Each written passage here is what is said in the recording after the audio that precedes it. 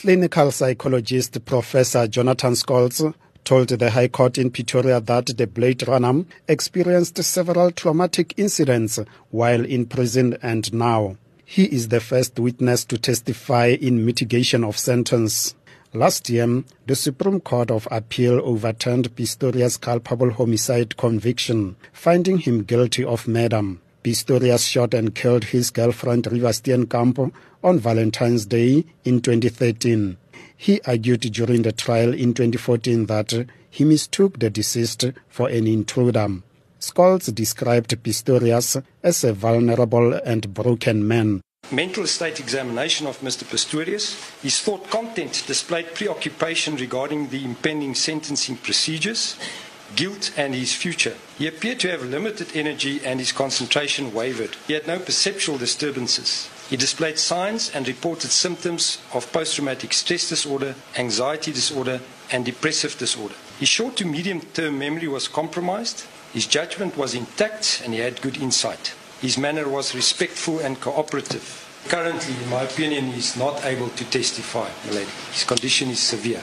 State Prosecutor Harry Nel disputes that convicted murderer has taken any responsibility for killing Reeva Steenkamp. Nel questioned psychologist Jonathan Scholz's report, which concluded that Pistorius was remorseful and felt guilt about his actions. He argued that Pistorius has not shown any true remorse. Nel was cross-examining psychologist Professor Scholz about the outcome of the previous judgments. Now, you would have seen the one thing that stands out in both judgments is that the accused was a poor witness and that there's no acceptable version before court.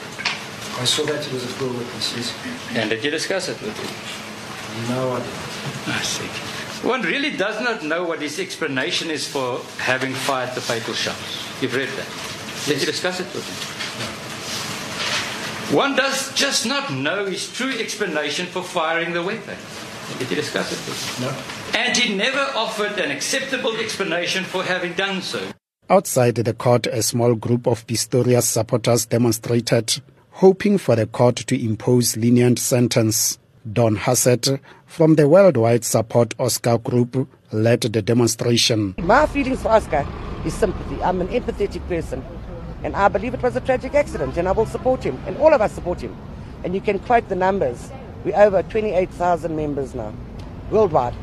We've got Mexico, we've got the UK, we've got Germany, we've got Denmark, we've got Sweden, all over the show. Scholz has further requested the court to sentence Pistorius to community service instead of sending him to jail. This, he said, will afford him an opportunity to plow back to society. But members of the public have different views on the anticipated verdict. Some say Pistorius must rot in jail. No, I think they must give him at least 10 years. Yeah, and then perhaps suspended. I don't know, I'm not sure. But it's in the hands of the court. Why? But Why 10 years? No, it's murder. Sentence him to life. Because he killed someone, and killing someone is an offense, it's a serious offense. It's not allowed to kill someone. Must lock him in, throw the key away. Members of the ANC Women's League and Steenkamp's parents, June and Barry Steenkamp, attended the court proceedings. The brother, sister and uncle of Pistorius were also in the court. The hearings are scheduled until Friday. Phanuel Shuma, SABC News in Pretoria.